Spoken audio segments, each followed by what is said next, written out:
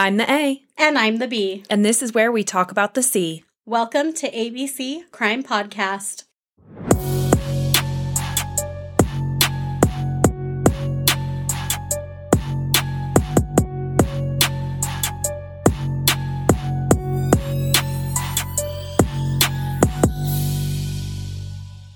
Hey guys, it's Batty B, and I'm going to be taking us through the case this week with the help of my fabulous co-host, Lady Ace. Hey. I'm going to start with the ABCs, which A is for alias, and they don't really have an official alias, but Night Rider and Lady Sundown, and then some sources called them the Bonnie and Clyde of Georgia. Ooh. B is for body count, and they have 2 victims. C is for crime, kidnapping, rape, and torture murders. So our first killer was born July 15th of 1953 in Georgia. He was the youngest of 3 children. It was said that his childhood was happy. He grew up in a loving and caring home. He got along well with his parents and his siblings. He grew up doing all the things regular happy kids do. He had many friends and was the class clown and a flirt. When he turned 10, he started to test authority, which I kind of feel like we all do. Mm-hmm. Preteen. Yes. He was spanked by a teacher and talked back to a principal, so those were kind of more than what I did. I never went that far. But you also didn't go to school in the 60s. I think that was just the normal punishment. I feel, though, that like back in the day, you knew you would get your butt beat by your parents, though, if you ever did anything like that. I feel like the respect of adults was way more focused on back then. And now it's like kids can get away with everything because their parents. Anyways, we won't get into that. Good call. Let's see. I couldn't find out if he graduated high school, but it doesn't matter anyways because he became a car thief and isn't a great person. Oh. So this stellar guy also finds 2 women that will actually marry him. His first wife was Joanne Browning, but he divorced her after 3 years so he can quickly elope with his new found love, leaving behind his wife and 3 children. Ooh, so it ended in an affair. Yes. Enter our other killer. Our other killer was born on June 7th of 1964 in Tennessee. She was in the middle of 5 children. They were middle-class Americans who were living the dream of owning a successful construction business and having the ability to have the wife stay home with the children. The only negative thing I could find about her childhood was that her father was a distant alcoholic who died in March of 1974. He got into a motorcycle accident while he was under the influence. And she was 9 at the time, and she was kind of like a shy/quiet girl. And after this happened, she became even more introverted. Okay, hold on, pause. She is 11 years younger than our killer? Mm-hmm. When did they get married? So maybe wait. Okay, you will do this every freaking time. How old was she? Was she a child? Yeah. So that's literally my next paragraph. Perfect segue.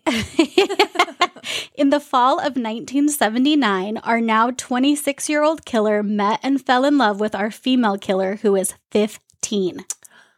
Yuck. Yeah. Their life was fast and furious. They began committing robberies wherever their love took them, which is all over the country. But in 1982, this is where their life of crime takes a turn. Ken Dooley, who worked at a youth center, was at home one night when his house was shot at 4 times. Another employee, Linda Adair's home, was attacked, only this time with Molotov cocktails. Ooh. Both employees received a call shortly before the attacks at their homes from an unidentified female that said they would both die for the abuse she received while living there. The victims couldn't identify the voice on the other end of the line. So just keep that in the back of your mind. We'll come back to that. Okay. One instance of robbery was committed while our killer was 9 months pregnant with twins. So how she didn't think that would be an identifying factor, I have no idea, but I would assume she would be pretty memorable.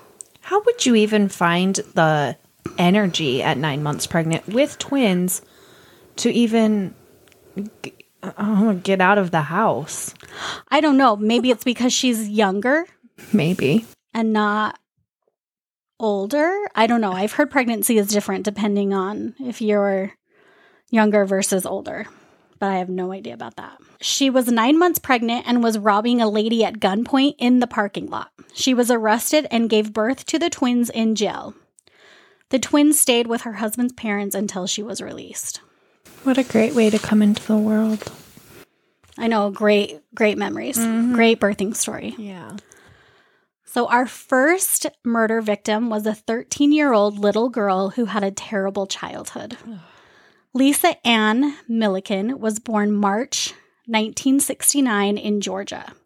She was sexually abused by her father for 3 years and had just been removed from the home. Not because of the abuse, but because of the family's living conditions. They didn't actually have a home. They were living in a car and had no money for food and obviously a place to call their own. So a little over a month later, she would be murdered. She was moved from home to home until she landed in Ethel Harp's home. This was a group home, and on the night of September 25th, 1982, the house parent took Lisa and some other children to the River Bend Mall.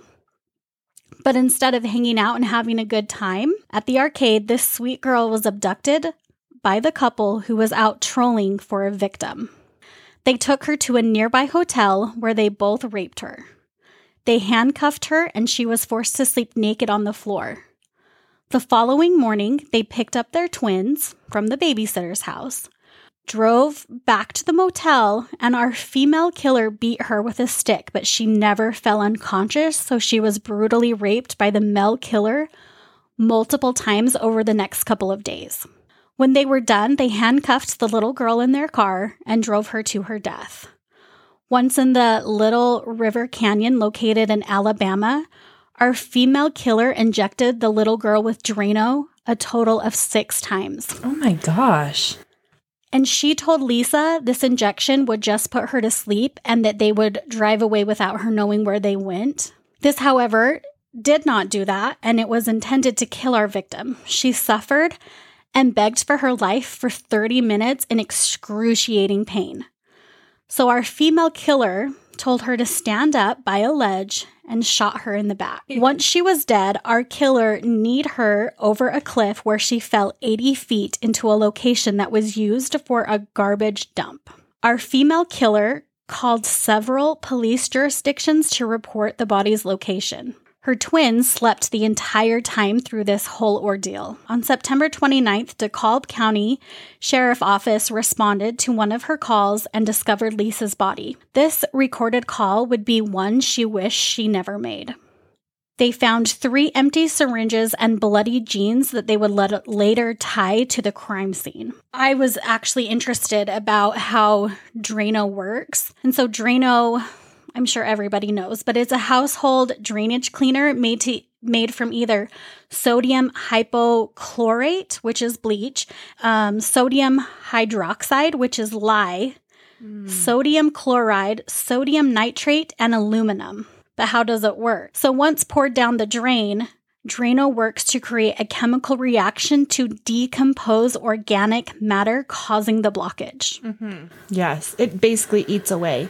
Yes. Whatever is causing the blockage. So Slate.com, I looked up further information because I wanted to know what it actually did if injected into a body. Uh-huh. So studies have indicated that intravenous injections of large quantities of bleach, Drano, can cause acute kidney injuries and thrombosis or blood clots. Bleach causes red blood cells to rupture, thus preventing them from carrying oxygen to essential organs and other parts of the body, which could possibly bring about a slow death. Okay, I was just going to say, it sounds like it would be like over a period of time and not instant, and that's probably why she didn't die immediately. Right. And so this is why she was also in pain, because the chemical would inflame the lining of the veins along with an intensely painful burning sensation at the injection site and sometimes near the chest. Oh my gosh. The chlorine in bleach can also alter the pH of one's blood, possibly triggering cardiac arrhythmias and kidney damage. This is obviously more for an extended period of time, not just 6 injections. I'm sure that it was very painful. Oh, yeah. The part about the veins and all of that is for sure what she suffered. Yeah. The kidney damage would be Over time. Yeah. longer period of time. And the kidney also filters the body's blood, putting it in more direct contact with contaminants like bleach. There's a good chance that the bleach will lead to death through the extreme pain involved, usually stops people from injecting large quantities of the chemical, which is why drinking it may be more fatal. Oh my gosh. So the injection is more painful than if you were to drink it. So, oh, that poor girl suffered I know. so much torture. And you know what this case reminds me of? The Moors murders. yes. Ugh. Couples who kill and rape children, just On a whole nother level, because in a totally. way it creates like the perfect cover, which is scary in and of itself. yeah. Because I know personally I'd be more scared of some guy by himself versus if he were with his wife. Totally. And they had their children with them too. Yep. So that created a whole other sense of security. Yep. Oh, false sense of security. Totally. So on October 4th, they tried to abduct another 13-year-old girl, but she ran. This brave little girl would identify the voice on the recorded call to the lady that tried to abduct her Oh, good. The call from... when she called to report Lisa's body. That was recorded. Okay. This will all come full circle. Okay. I'm just trying to give you like a timeline and then we'll tie it all together. Okay. The evening of October 4th, so the very same night after they tried to abduct the 13-year-old, our killers would find their next victims. Our female killer was cruising around in her brown Dodge car when she spotted an engaged couple, Janice Chapman and John Hancock. She introduced herself as Lady Sundown and asked for directions. Our female killer then proceeds to act like she didn't know what the directions meant, so the couple offered to show her where to go. So they drove around and met up with the killer's husband, who introduced himself as Night Rider. And come to find out, these were their call names for their CB radio, which they were into. Okay. If someone introduced themselves as Lady Sundown, I'd immediately red flag. Red flag. Get away from this psycho. And then to meet her husband, oh, I'm Night Rider. Fuck no. Right? I know. I was like, it's not like it's Lady Whistledown. No. And It we definitely only know takes that you to a scary... Lady Sundown. Were Yeah. were a lot of people going down? Were a lot of people calling themselves Lady? Like, hi, I'm Lady Ace. They'd be like, I'd be like, the fuck? What's your you're real crazy. name? I'm out.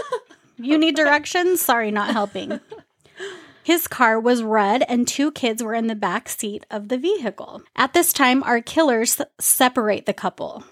Men in the red car, women in the brown car. For what reason?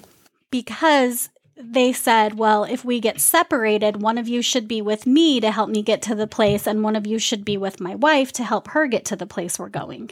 And of course, he probably was like, okay, that's kind of sketchy, but with the children in the car, that does give you a different feeling. I guess. And they just ended up driving around. And then John asked if they could pull over for a bathroom break. So both cars pulled over. Our female killer told John to walk a ways down the trail so that he would have privacy. He was then shot in the back. Our killers grab Janice and drive away back to their motel, where they proceed to torture and rape her. The same MO as with Lisa, even the injecting of Drano.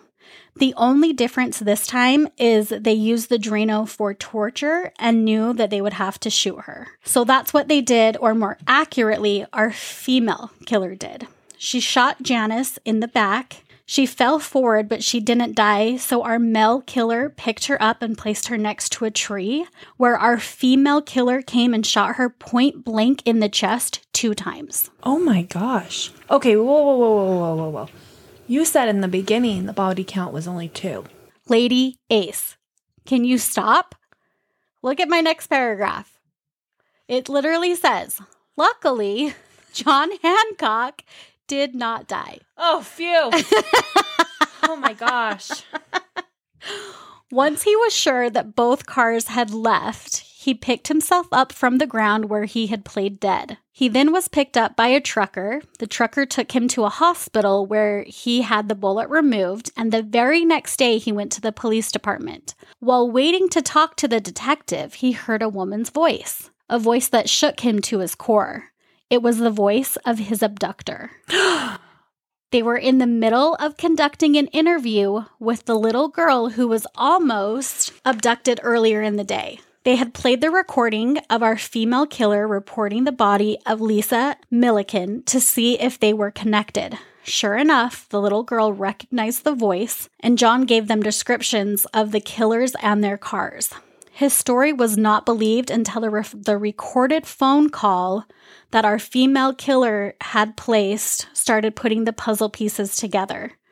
Their first clue was that the cars had out-of-state license plates, so they went to the detention center and pulled a list of 25 names, and on that list was all girls who lived out of state that came to the detention center. So that is how everything is coming full circle, and they realize all of these situations have a connection. Okay.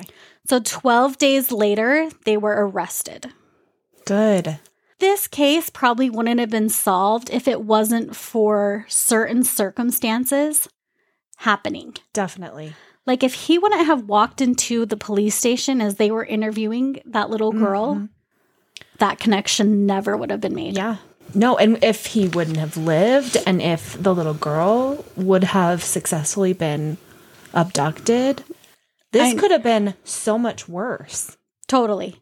Because as we all know, they tend to keep going until they're caught. Mm-hmm. So our killers were identified as Alvin and Judith Nelly.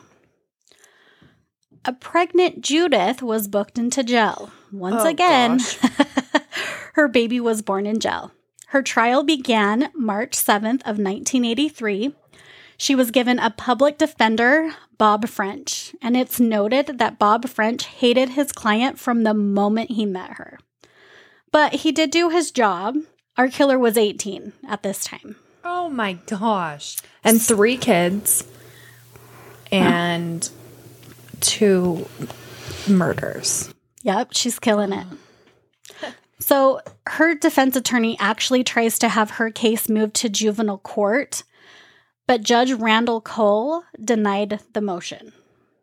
Mr. French then asked for a psych eval, and in January of 1983, the evaluations came back. She was fit for trial. Not only was she fit, but she had superior intelligence, so this kind of backfired on him. So not only was he working on his court arguments, but he was also making sure his client was ready for trial in more ways than one. Judith actually received dental care and an upgraded wardrobe. The fuck? I know. What? You know, free dental care? Yes. So it will come into play in just a second. So Lady Ace, what do you think her defense was? I'm going to say with the dental work and new wardrobe and that she's a mother of 3, it could either be like a lonely housewife or she was also a victim of her husband. Ding, ding, ding. So French told the court how a 15-year-old Judith fell for our much older killer, and she was subject to manipulation and abuse both mentally, physically, and sexually. This caused her to become brainwashed. They also called his first wife to the stand, and she proceeded to tell the jury that Alvin beat her their whole marriage and that he drugged and attempted rape on her teenage sister. When she tried to leave the marriage, he would threaten her and the children.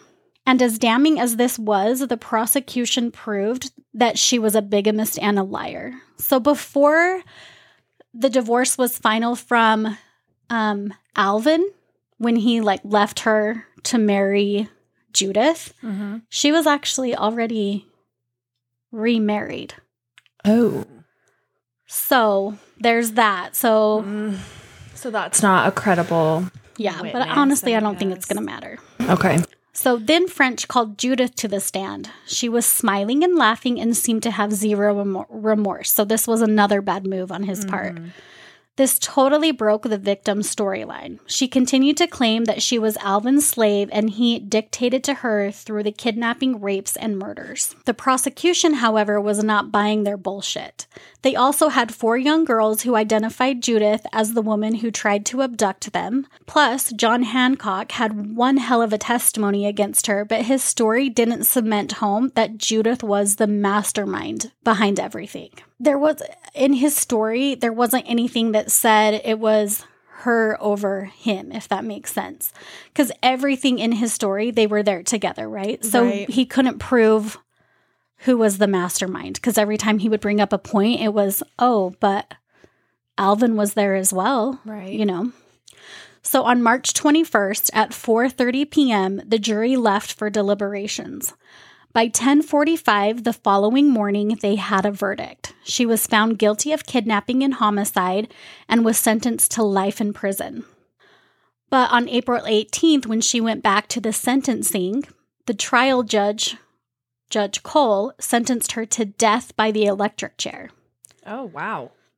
Yeah, how many times have you heard that happening? Well, where they get a worse sentence than what the jury had suggested. Well, not often, but I'm surprised because she is only 18. But, I mean... Well, she's... Piece of shit. What's the saying? She made her bed, now she has to lay in it. Definitely. Then we come to Alvin, who was a coward and scared of Judith's word, so he just pleads guilty to kidnapping, bodily harm, and intent to murder. He was sentenced to 2 life terms. He's actually dead. Something about a surgery complications that killed him October 21st, 2005 in the Bostick State Prison. I hope it was painful. Me too. And what happened to Judy? Is she still alive? Did she get electrocuted? I'm dying to know. My next sentence is, Judith was sent to the death row at the Julia Tutwiler Prison for Women in Alabama. She was the youngest woman to be sentenced to death in America. She appealed 2 times in 1988 and another in 1989, and both were denied. However, on January 15th of 1999, Judith was days from her execution date when Governor Fob James commuted her sentence to life in prison with a possibility of parole in another 15 years. What? That is such a drastic change from, oh, you're going to get death, to, oh, you can have parole in 15 years. So the first time she did come up for parole, it was obviously denied, but she had also said she wasn't ready to be let out. Even though she had found God, she still didn't feel like she was ready to be out in the community, which I found was crazy. Yeah, that's good that she could admit that. But she actually will be up for parole in 2023. Ugh, hopefully she's not ready. I know, but... How old is she now? So Judith is actually 59 right now. So, I mean, technically, she still has a while to live if she gets out. Yeah. Which... Hopefully she's too old now to want to commit rape and murder. But she was the victim, so it wasn't really her, remember? But she shot people. Yeah, she did. She really did. Blank. So the crazy thing to me is that they would have never caught had it not been for Judith calling to report Lisa's body. Lisa was abducted in Georgia and her body was found in Alabama. No one was looking for her there. It would have taken years, maybe never, for someone to find her. Her voicemail connected the attempted abduction on October 4th to the murder of Janice Chapman that corroborated John Hancock's story that at first no one took seriously. So I love that it was like poetic justice, that it was because of her that this whole thing came crashing down. Yeah, and you wonder why. Maybe it's because she was young and dumb, and thank goodness for that, but... Right. Or, I mean, maybe secretly she wanted to get caught, or she wanted to be in the newspapers, or who knows? Yeah, I have no idea. But on to the D, which is the dick move. I think it is just complete and utter arrogance on her part, because she thought that she would never get caught, and if she did, she would just blame it on Alvin.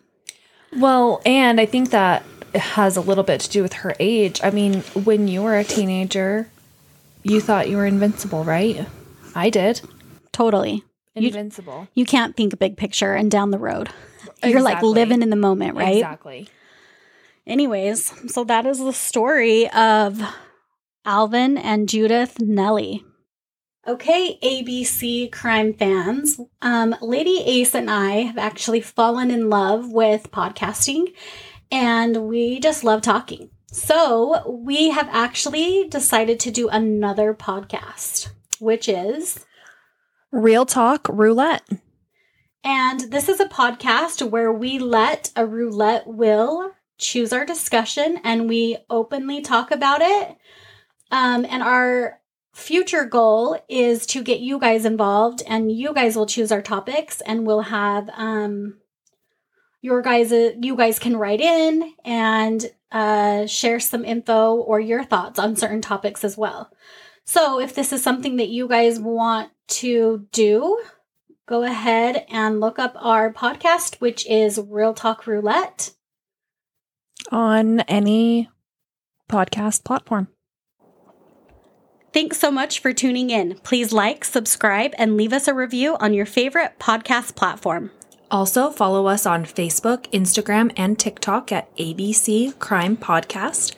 And for case photos and source materials, you will find that after each episode on our Instagram page. And please send us any case suggestions to our email at abccrimepodcast@gmail.com. This has been an A and B conversation. So see you next week.